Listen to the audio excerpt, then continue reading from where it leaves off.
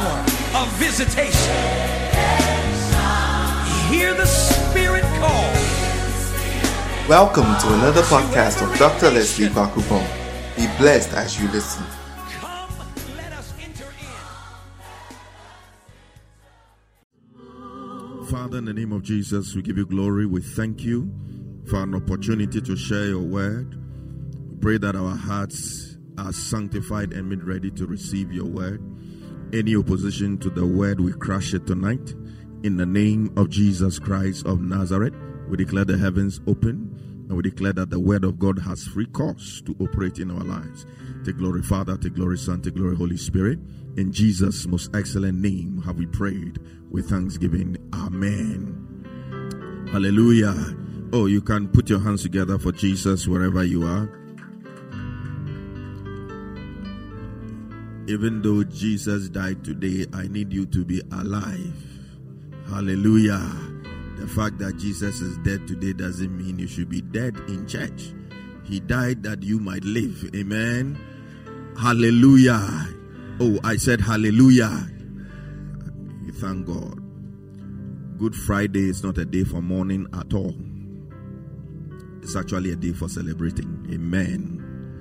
And we thank God for the work of the cross. Tonight, I want to share a word with you. Somebody say a word. Oh, I need an alive audience. I want to share a word with you. Say a word. Amen. Now, I was telling my wife today that Christmas and Easter sermons are some of the most difficult. Because there is the temptation or the tendency for it to be sermon as usual. It's like you come and revise what was said last year. Hallelujah. But the word of God is so dynamic, you can turn it in so many dimensions and so many faces, and it will still work. Amen. So tonight I want to preach a Good Friday message to you. It's already a good message. A message I've entitled Lessons from His Agony. Lessons from His Agony. What lessons can we learn from the agony of Jesus Christ?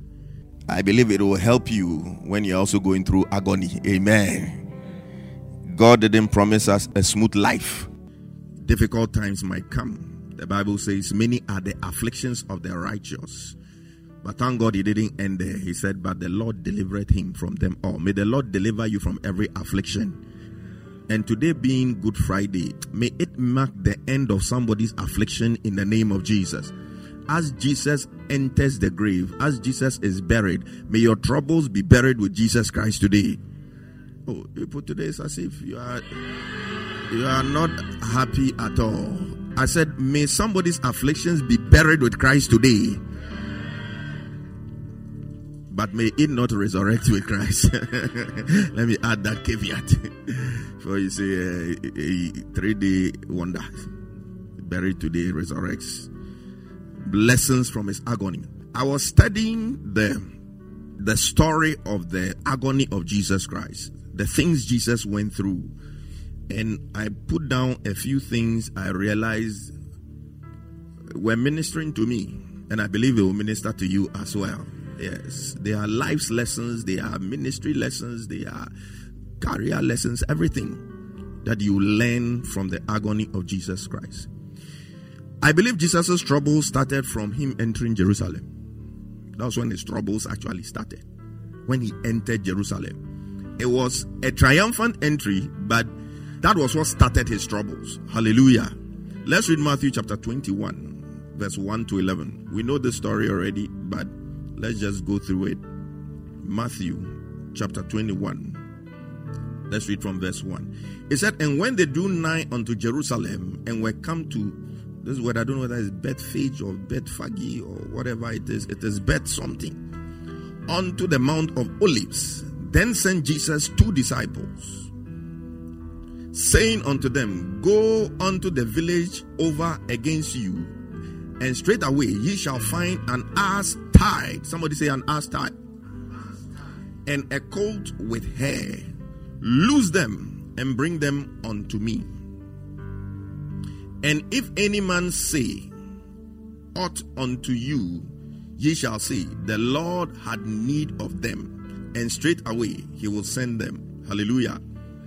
You see, this coat that Jesus Christ was going to ride upon had a very glorious purpose, that the Son of God himself was going to ride on him into glory.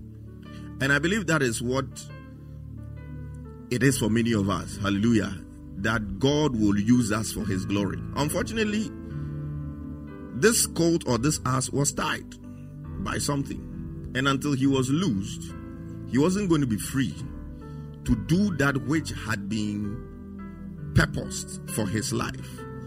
But listen to what Jesus told the apostle. He said, loose him. He said, untie him. And if anyone asks why you are untying him, tell the person the master has need of him. Today, I want to tell you that God has need of you.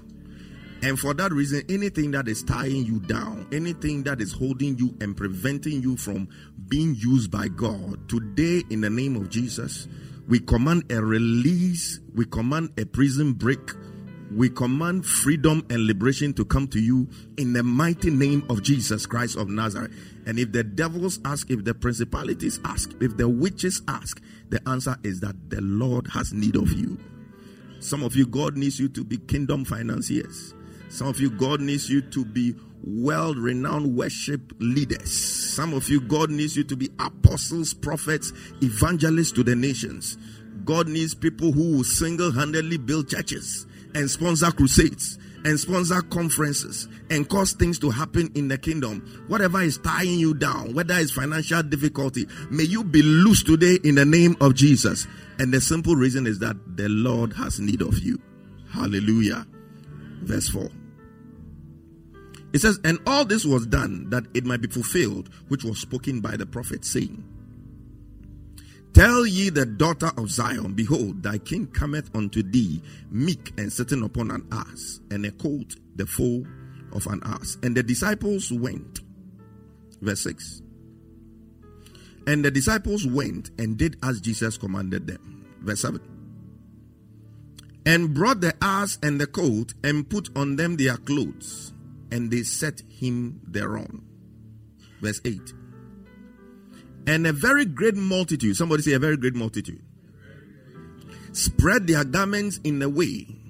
Others cut down branches from the trees and strawed them in the way. Verse 9. And the multitudes that went before and that followed cried, saying, Hosanna to the Son of David. Blessed is he that cometh in the name of the Lord. Hosanna in the highest. Verse 10. And when he was come unto Jerusalem, all the city was moved, saying, who is this? That means they didn't even know who it was. And the multitude said, this is Jesus, the prophet of Nazareth of Galilee. Hallelujah. Now these were people who were hailing Jesus Christ. They put their garments on the ground for this ass or this colt, who before then was a victim of captivity, to now walk upon. You see, when you surrender your life to Jesus, you walk in places you are not supposed to walk. Hallelujah. You will be hailed by people who are not supposed to hail you. It wasn't even Jesus walking on the clothes. It was the colt, who before then had been tied, a useless animal somewhere. But because he allowed himself for the Messiah, for the King of Kings to sit on him and to use him, he was the one walking on the clothes. May you have a glorious story in the name of Jesus. But the point I'm making from this one is that these people were praising Jesus Christ. They were singing his praises. And there was a reason why they were doing that. Let me give you a bit of history. Around that time, the people of Israel were under serious bondage from the Roman Empire. They were like a colony of the Roman Empire. The Romans were ruling them. And were ruling them with a very, very hard fist. They were taxing them seriously. Like taxing them. They were taking a lot of taxes. It's told that the tax to the Roman emperor was about 40% of whatever you earned. 40%. If you earn 1,000 cedis, 400 goes to the Roman government as taxes. And if you're a Jew, you're expected to pay a tithe of 10%. So in all, 50% of whatever you earn didn't come to you. I wonder how people would have survived. I mean, those days when they introduced VAT, what percentage was it those days? We had Kumi Preko. Much. I don't know what kind of protests they would have had in those days with these kinds of taxes. They were under economic hardship, they were under political hardship. And so the people had the expectation of a political and an economic Messiah. So when somebody entered Jerusalem and people were hailing, I believe prophetically some of them also knew they were in the season and all of that. But in their mind, the Messiah wasn't coming to liberate their souls, but was coming to liberate their pockets, and was coming to lead them in rebellion against the Romans so that the Romans would be taken out. So when they saw somebody sitting on, coming like that, this is the one. Hey, today they're Roman for trouble for you. Our troubles are coming to an end. They didn't know Jesus didn't come because of their wallet. He didn't come because of their purse. He didn't come because of their bank account, but he came because of their soul. The same way they missed it then, we are also missing it now. We are trying to create an economic Messiah out of Jesus Christ. But he didn't come because of our pockets. The Bible says, seek ye first the kingdom of God and his righteousness, and then all these things shall be added unto you. Hallelujah. So they were hailing him because they thought he was coming to meet their needs. But when you move to verse 12, you see, I've read till verse 11. The whole thing began to change. What did it say in verse 1? It said, and Jesus went into the temple of God. That was where the trouble started. This man has come. We are expecting that he's coming to see to our interests. We need more money. We are trying to do moves in the temple so that at least we can get something to take care of ourselves. You that we have given you funds, right? It's possible this thing happened on the same day. The New King James says, then Jesus went. That's how I put it. The King James says, and Jesus went. But New King James says, then Jesus went. You know, the division into chapters and verses, it was done by human beings for the purpose of memorization and all of those things. So it's possible it was one continuous thing. So immediately after they gave him the funds and the code to got the chance to walk on people's clothes for free, he just left there and straight away went into the temple. So temple, this man who is supposed to come and help us to get money and for things to start moving on well for us. And look at what he went and did. Then Jesus went into the temple of God and drove out all those who bought and sold in the temple, and overturned the tables of the money changers and the seats of those who sold doves. You that we are barely you serious fans right now, no, you are supposed to be our man. They are supposed to be seen to our interests. We are trying to make a living. Why are you coming to turn over our tables? The first lesson I want us to learn from his agony is that not everybody who sings your praises really loves you. There are people who will sing your praises and they genuinely love you, but there is a certain constituency who will praise you all because of what they think they can get out of you. And when that thing they're expecting doesn't come, the narrative is going to change. And what they say about you is going to change. Look at these people who were hailing him. Suddenly, he started showing signs that the reason we thought you came is not the reason you are displaying. So no, this guy, Papa, you are not doing what we expected you to come to do. So in life, people will praise you, people will hail you. Some may be doing it genuinely, but some are doing it because of what they can get. It is said that there are some people who don't have permanent friends, but they have permanent interest. So when you think they are your friend or you are their friend, you are deceiving yourself. They only have permanent interest, and their friendship only exists as long as that interest exists. As soon as that interest is no longer there, the friendship ends. But may God deliver you from such people. Amen. Don't get carried away when people are hailing you. Very soon they'll change the H in the hail, replace it with an N, and they'll start nailing you. It's a punchline for the lyricists. You can take it for free. No copyrights. They are chamo.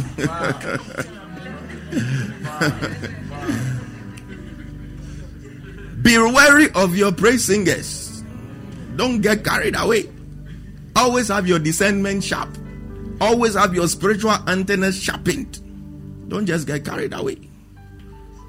That is lesson number 1. And you see, people had all sorts of interests. And as I go on, you will see why certain people behave in certain ways. You see the high priests who were angry with Jesus Christ and wanted him killed. It all originated from this thing he went to do in the temple. They were the overseers of the temple. That means they give the permission for the people to be selling. It's possible they were getting some kickbacks. Annas, those guys, they were getting commission. That Charlie, if you allow me to sell the dolls, every 20% that comes, Charlie, I go take past the table and I give it. Good guy, sharp guy. You know business. It's possible they were earning kickbacks from the thing. And this man went and overturned tables and did all sorts of things. You know those high priests, the Pharisees and all those people, they didn't like the Romans. So possibly initially, when the guy was showing signs that, Charlie, I'm coming to lead you against the Romans, okay, it's in our interest. So let's see what you do. But when they realized that, no, this guy is not really for us, it's like, look, let's just round this guy up and finish him, because what we thought he was coming to do is not what he came to do. So lesson number 1, not everyone who praises you really loves you. Lesson number 2, Jesus was in the Garden of Gethsemane. That was where they came to arrest him, true or false? He knew something bad was going to happen. So he called Peter, James, John, trusted trio. Charlie, let's go and pray. I don't know why he even called Peter. Because 1, he knew beforehand he would deny him. 2, the guy didn't even believe in this crucifixion thing. Because when he said he was going to die, he called him aside and rebuked him. He said, Master, don't talk sad things. It ain't gonna happen. I don't know why he added Peter. He could have gone with John and James. That I understand. But why? Jesus, he can do something so. Like, this guy, his heart is not in the whole. He doesn't even believe it. Why would you even call him to come? And on top of that, he said, let's go and pray.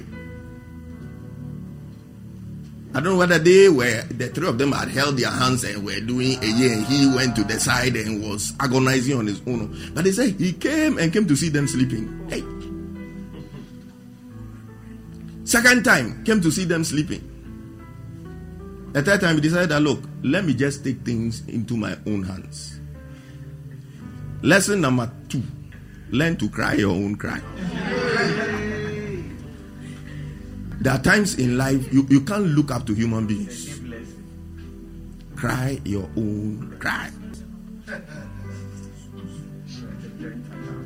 No, it wasn't Peter's hands that were going to be nailed. It wasn't his feet that were going to be nailed. It wasn't his side that was going to be pierced. His face wasn't going to be spat upon. So he couldn't feel what Jesus was feeling at that time. All he wanted to do was sleep. I pray that when you come to a situation in life where human beings cannot help you, you know, and stop depending on human beings and stop looking up to human beings for help. Really, in this situation, none of them could have done anything for him. Nobody could have helped. Nobody could have helped him. That's what the psalmist said. I lift up my eyes to the hills, from whence cometh my help. My help cometh from the Lord, the maker of heaven and earth. Sometimes we look up to human beings too much and we get disappointed when human beings are not able to help us. There are people you may be holding grudges against even now, because there was a time in your life you expected them to intervene in a certain way and that help couldn't come. Or you told somebody about a certain problem and you expected a certain kind of reaction and the person didn't give you that kind of reaction. You know, sometimes you tell someone, you expect the person to say, oh, but the person says, eh. And your heart is broken. Can't you even be empathetic? Can't you feel what I feel? No, he can't feel what you can feel. He's not you. He's not in the situation. He can only sympathize and empathize to a point. He can't feel what you are feeling. Just accept it and move on. And don't hold grudges against them. When Jesus Christ came and he saw them sleeping 3 times, Jesus would have said, you people cry. I mean, when things are fine, you are awake. When there's bread, you don't sleep. When I'm working miracles and you're feeling good around me, we are the sons of the Papa. You don't sleep. But now that trouble is coming, you have left me. Jesus could have wallowed in self-pity and made himself very, very, very, in fact, more, depressed. But he made an excuse for them, even in that difficult time. The Bible said, he said, the spirit is willing, but the flesh is weak. He knew that deep in their heart, they would have wished to do it. I pray that you will see that in people. Because at times people really want to help, but they just are not in a position to help. So in this situation, no human being could have helped Jesus Christ. And look at what happened in Luke chapter 22, verse 43. Luke 22, 43. No human being. Sometimes it's only divine intervention that you need. He said, then an angel appeared to him from heaven, strengthening him. When no human being can help you, may the Lord send an angel. May the Lord send a divine being to strengthen you and to help you. So lesson number 2, cry your own cry. Cry your own cry. Jesus didn't go accusing. When Jesus met Peter for the first time after he resurrected, if it were me, I told you you deny me 3 times. Look at you. You're too no.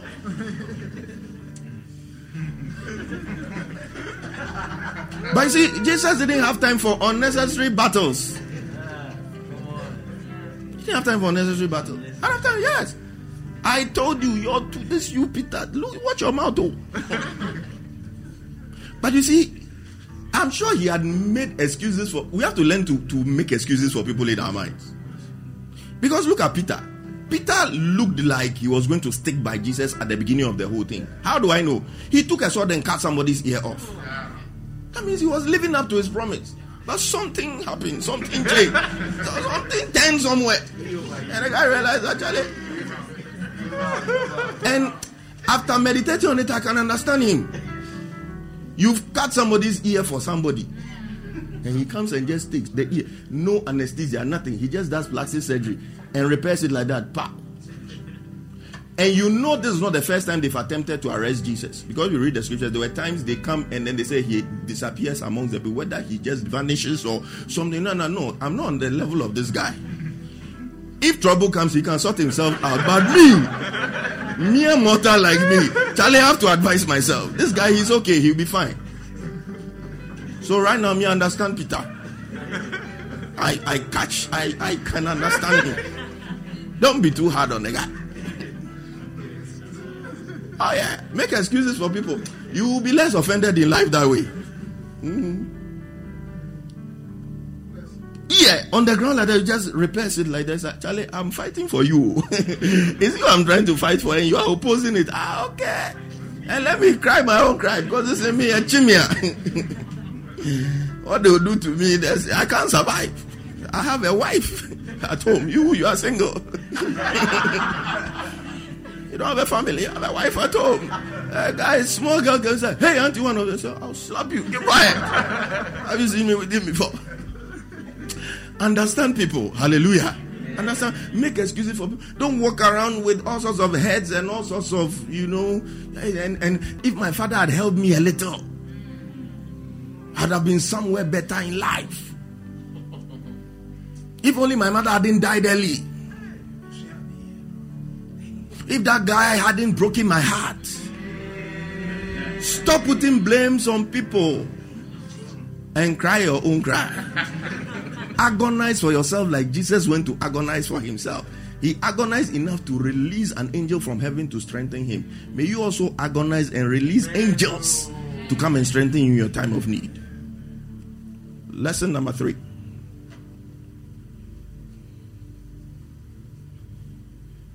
We have to learn to remain calm in the face of adversity. I just admire Jesus' poise. No, Jesus could have. There are a lot of things Jesus could have done during the whole process. from Gethsemane to, even the calmness with which he repaired the ear. If it were me, the ear, I'll turn it upside down. I will fix it, but I'll turn it upside down so that for the rest of your life, when people see you, they know that you attempted to arrest God himself. You are police, Koti. You are arresting people. Is God you want to go and arrest? No. I'll turn it upside down. Jesus was very poised and very calm in the face of so many things. Like, when I started listening to them, you were like, why was this guy calm? These people came brandishing swords, doing all sorts of things. He had the power to call angels. He said, I can ask my father and he will bring what? 12 legions. Right now, 12 legions. 1 legion, 6,000. That means 72,000 angels could have appeared upon Jerusalem. In the Bible, at a certain place, 70,000 people were killed by one angel. At another place, 185 people killed by one angel. So 72,000 appearing, multiply that by 185. There could have been carnage in Jerusalem for him to prove that, I am the Son of God. But he remained calm. The people broke many laws just to try to convict him.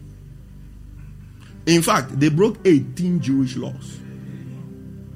18 Jewish laws. It's like they were so offended and so determined. Those high priests, they were so offended and so determined. I'll just give you some of the laws that they broke. And Jesus knew the law. He could have argued back and you would have had very solid arguments. Number one, it was the night of the Passover. It was a very holy night. And they were not supposed to be arresting people on that night. Those high priests and the people of the Sanhedrin and things were supposed to be with their families celebrating the Passover. That Passover in Moses' time, did anybody come out of their house? And they all stayed inside their house on that night. They were not supposed to be doing the things they were doing. So in the first place, they broke that law. As spiritual people, they were supposed to be in their homes with their families. What were they doing, trying to hurriedly arrange a trial for an innocent man? The Sanhedrin was supposed to be made up about, some say 70, some say 71, some say 72 people. And they had a particular place they had their meetings. But this meeting wasn't held there. It was held in the house of Caiaphas, chief priest. Caiaphas wasn't the only chief priest. They went to Annas' house. And the Bible historians say he was directly in charge of overseeing the temple. So Charlie kickbacks, we will make sure we find a reason and finish you tonight. They probably didn't even have a quorum that they needed for a serious trial that involved capital punishment, which was death. And it is possible they hurriedly did it and sidelined. Not all of the people on the Sanhedrin, especially the Pharisees, not all of them were against Jesus. At least we know of people like Nicodemus. We know of people like Joseph of Arimathea. Later, we know of people like Gamaliel, who were for the cause of Christ. They were the only three that were named, but I believe there were still more. So, Charlie, they knew that there were some people who, if this thing comes and we are able to, and it wasn't possible to have assembled all 72 of them at short notice in one night. There were no mobile phones in those days. There was no WhatsApp group in those days for you to just put it up and say, Charlie, we are meeting here, blah, blah, blah, blah. How are you going to send the message around? Sure.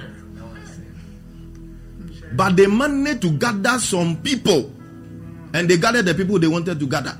It's like parliament. When you want to push an agenda and you know that 4 people on the other side have corona, so they are not around. This is a good time because, Charlie, we have a hung parliament. They say, let's put that bill there right now and we are likely to win. Hallelujah. Politics, baby, yeah. It's everywhere. The people were breaking laws left, right, center. For a conviction of death, the Jewish law says you need 2 or 3 witnesses to speak against the person. Was there even one who spoke against Jesus? There was no one witness. They didn't even give him the chance to defend, to like also bring witnesses. You probably would have called Lazarus. When you died, what did you see? Oh, he would have had many witnesses. Man, at least some 5,000 people. You know them now. Oh, they would have come for, to speak for him. They didn't even give him the chance to bring witnesses. On top of it, the high priest himself, he did something very, very interesting.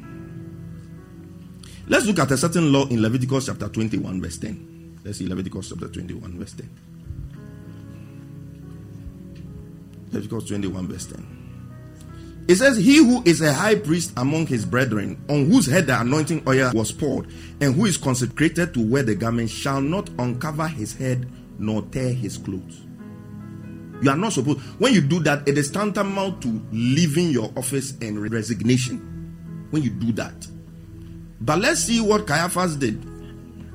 During that fake trial they were trying to,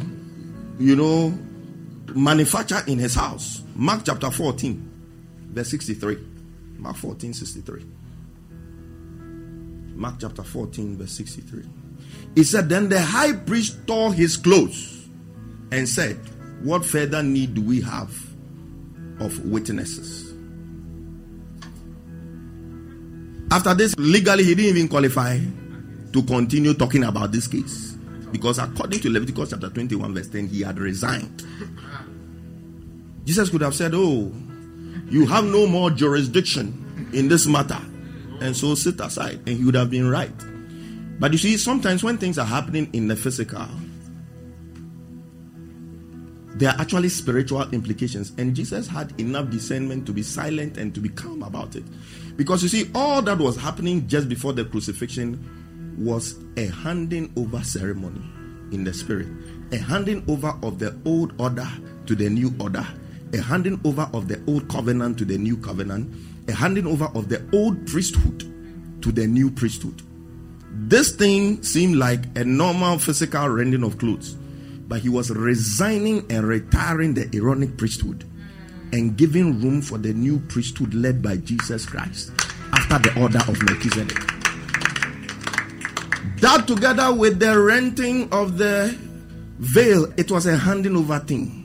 The concept of the temple was now changing. It was moving from a house made by people's hands and was now the bodies of men. The rending of the curtain at the temple was now like, look, it's not only one priest who can go there and commune with God once a year. The veil has been torn. Now enter boldly into my throne room. Those days you couldn't sing, I'll make room for two, you and I. No, you and who? You can't go there. Oh, but after the veil was torn, you can sing that song. Hallelujah. You can walk boldly and enter boldly into the throne room of God and commune with God yourself.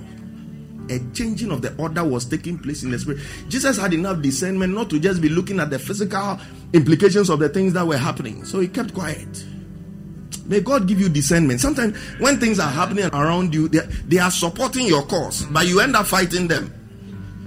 They are supporting your purpose, but you end up fighting them. May the Lord give you that level of discernment. So lesson number 3 is that you must remain calm in the face of adversity. Lesson number 5, keep your focus on the purpose. Keep your focus on the purpose. I told you Jesus didn't distract himself by trying to fight Peter and trying to, you see, when he even resurrected, there are a lot of unnecessary battles. If it were me, when I resurrected, the disciples will not be the first people I'll show myself to. Come on. Caiaphas, I shall appear in your house. What are you talking about?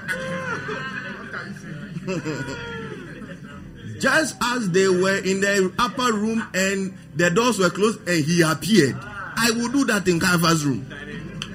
So, you see you now? See your size? After that, Pontius Pilate, oh man, I shall visit you. and show you that all that you did was for nothing. The one who spat on my face, the one who pierced my side, the one that when I said I wanted water, you came and gave me bitter whatever to drink. You will have a bitter experience. I will show you things.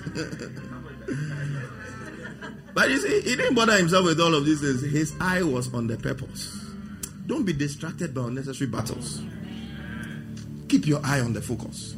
Keep your focus on the purpose. Don't distract yourself with unnecessary fights and unnecessary vendetta against people. Oh, there's a lot Jesus could have done. There's a lot he could have done. Jesus at every point had the choice to give up. And I don't think God would have lashed him. Even though it's his son. He wouldn't have lashed him. He had a will. He could have decided.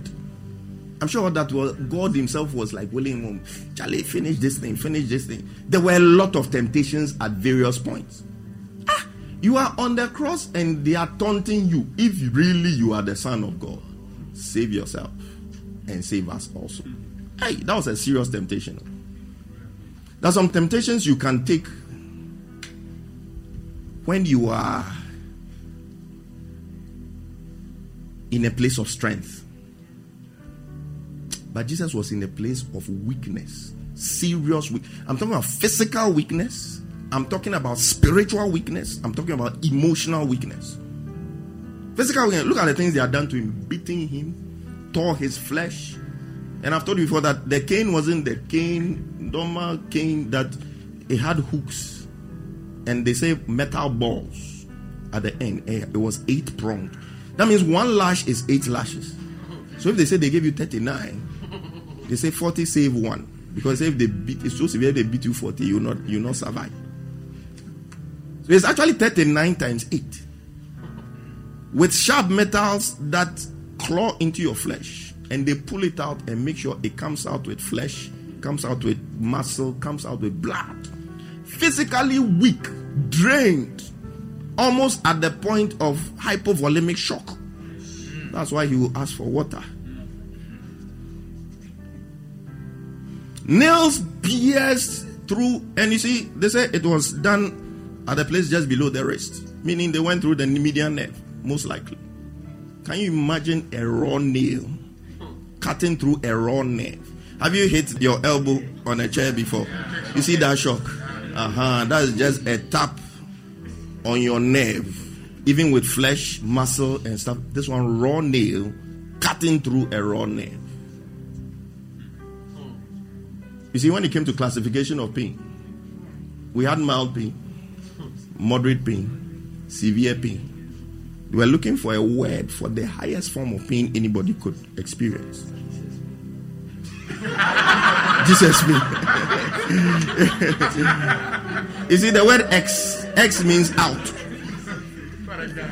X means out. That's why exit means to go out. Exclude means to leave out. X means out. The word cruciate means related to the cross. The cruciate ligament is shaped like a cross. So they put the two words together to create the word excruciating pain. And the word excruciating means pain like that which came out of the cross. That's the highest form of pain anybody could feel. Physically, Jesus was down. He had been battered left, right, center. So physically, he was down.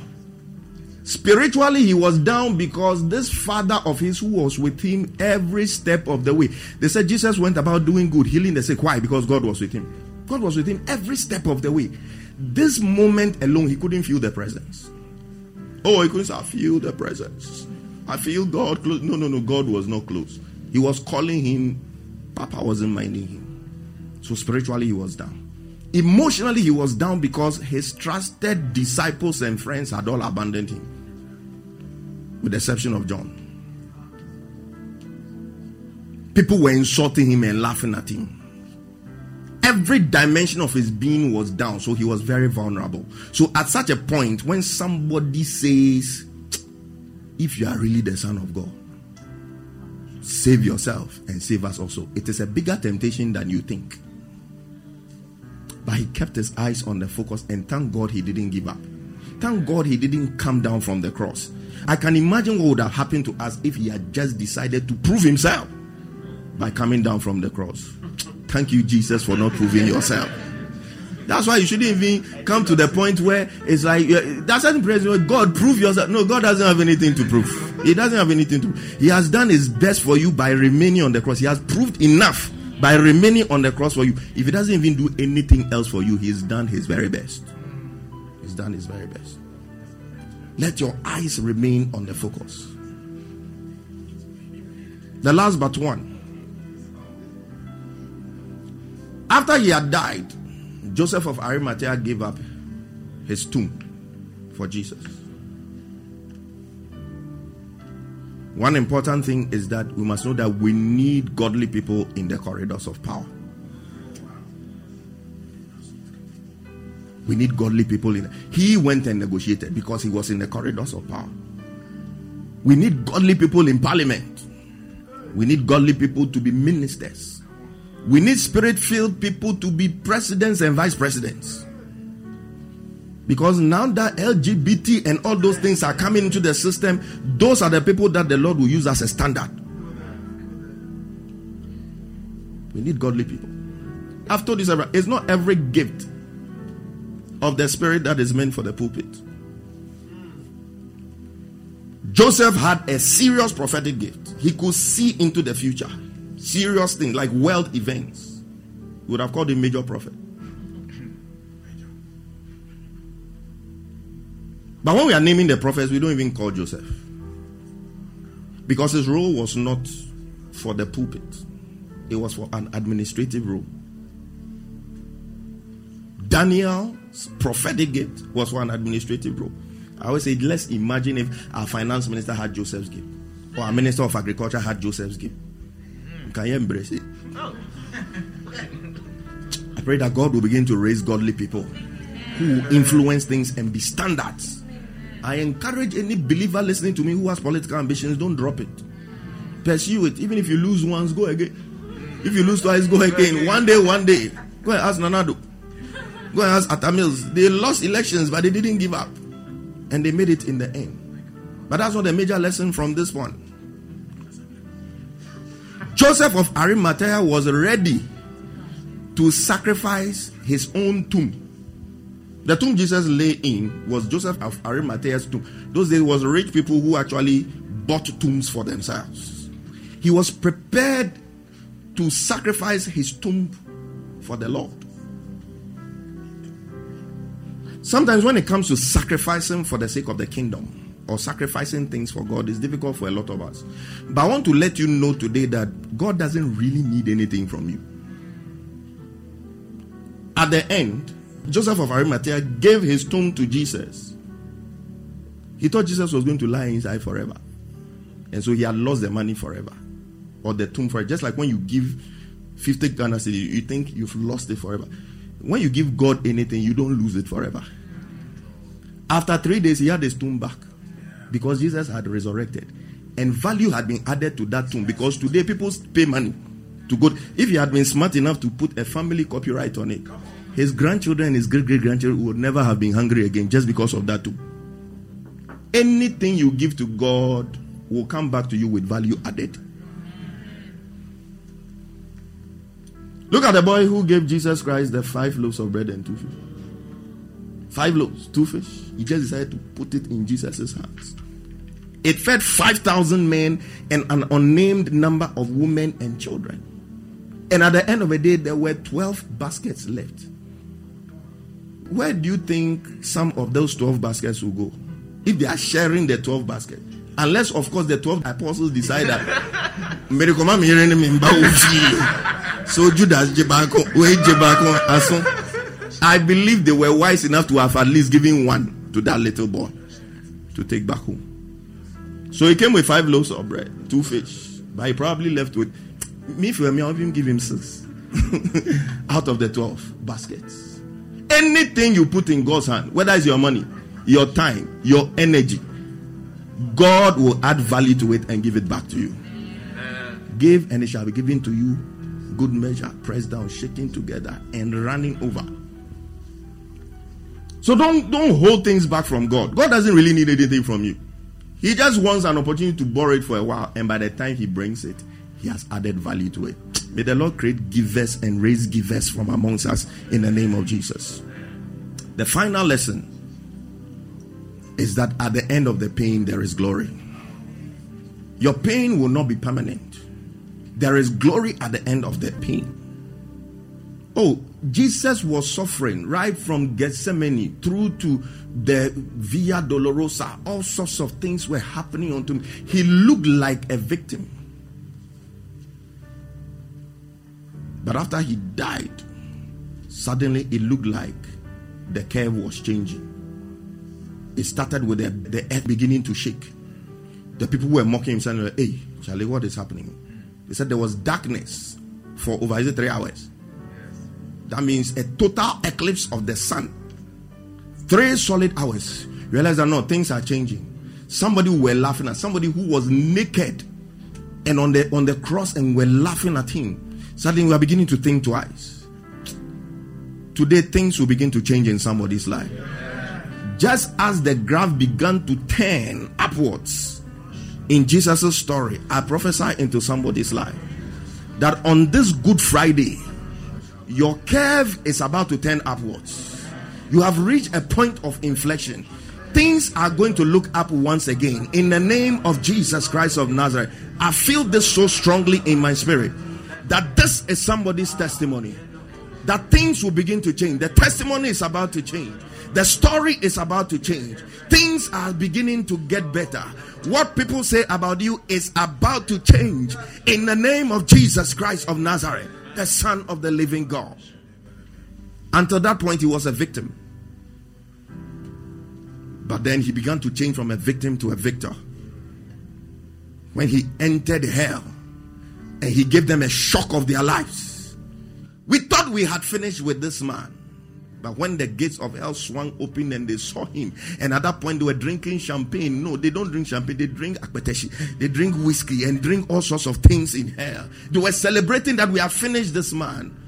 But the curve was beginning to change. They saw the man they thought they had finished.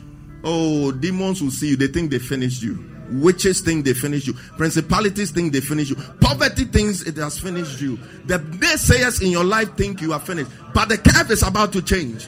It's about to move upwards once again. You will not stay down forever. Yes, you may have had a time in the doldrums, financial doldrums, spiritual doldrums, but I prophesy a resurrection of your faith and a turning of the tide in your favor in the name of Jesus Christ of Nazareth.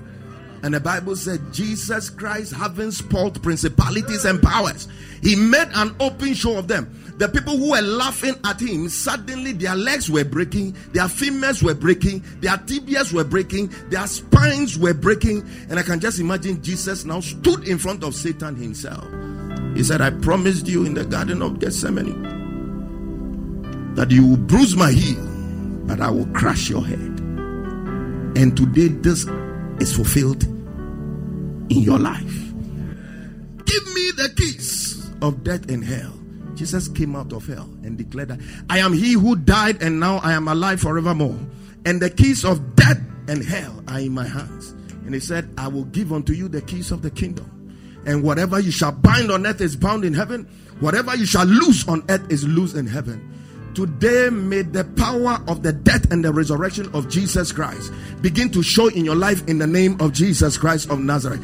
Anything that pursues you, receive power to pursue it in the mighty name of Jesus. Battles that you have feared to fight, battles that you have failed to fight, today in the mighty name of Jesus Christ of Nazareth. As the tide begins to turn, I release strength unto you. Receive strength to fight the battles that you need to fight in the name of Jesus Christ of Nazareth, the Son of the living God. The Bible says there shall be no enchantment against the house of Jacob.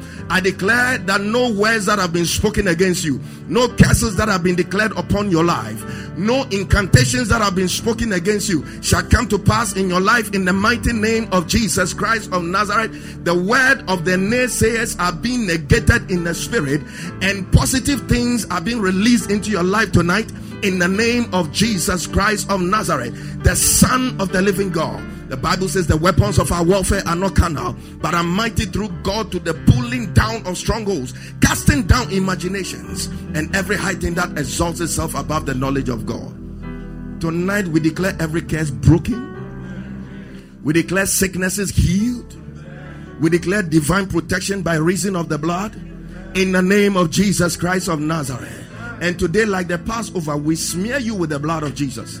We smear your home with the blood of Jesus. We smear your vehicle with the blood of Jesus. We smear your office with the blood of Jesus. And we declare that by virtue of that blood, every evil shall pass over in the name of Jesus Christ of Nazareth, the Son of the living God. I declare change in your life. I declare fruitfulness in your life. I declare progress in your life. Stagnation is coming to an end in the name of Jesus.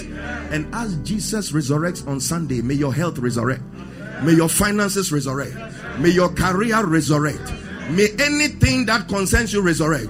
May that dying marriage resurrect. May those dead dreams and visions resurrect. In the name of Jesus Christ of Nazareth, the Son of the living God. I speak a blessing into your life. Be blessed in your going. Be blessed in your coming. Be blessed in everything that you do. May the hand of the Lord be strong upon you.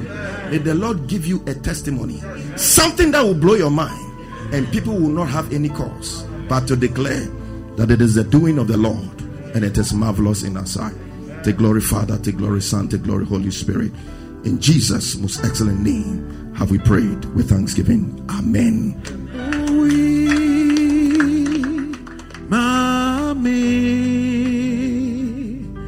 What me aborting? Oh no, na we DJ wonka o kwama o kuno Missy Yesu wayemi odishi. Eti meso no da oh no na owi dijime kwa ogwama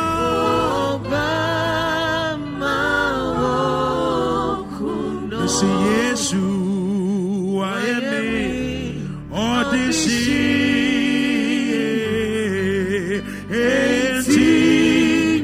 So no doubt, oh no, now oh we did Jim and Quan,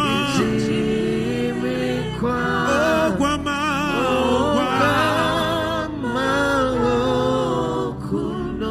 oh we, mommy, eh, what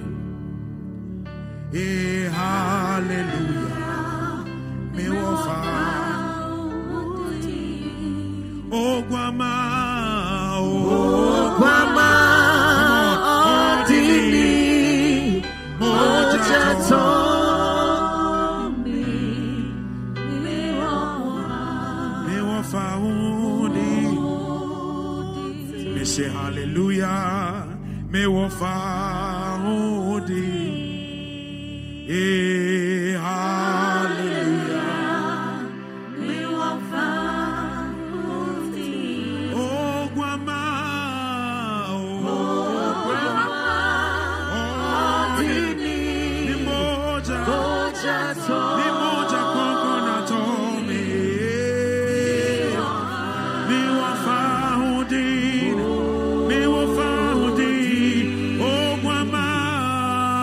Oh, Grandma,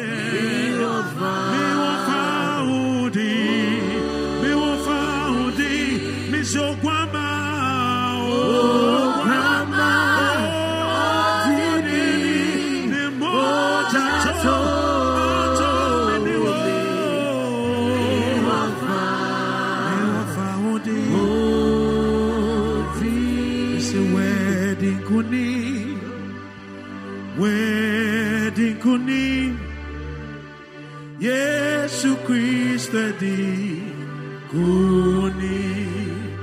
Oh, wedding kuni, hallelujah. Wedding kuni, Yesu Christe di kuni. Yes, wedding kuni.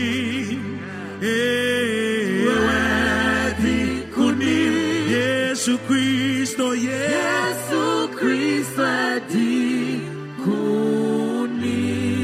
Wedding ounya samaso ewa maekwa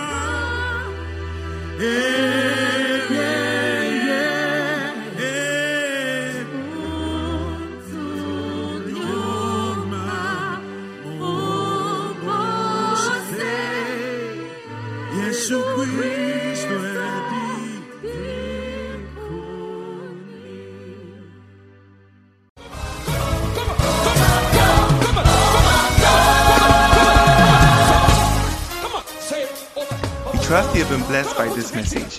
For more information, reach us on 024-873-7250 or on our Facebook page, The Overflow Worship Center. Stay blessed. Overflow. Somebody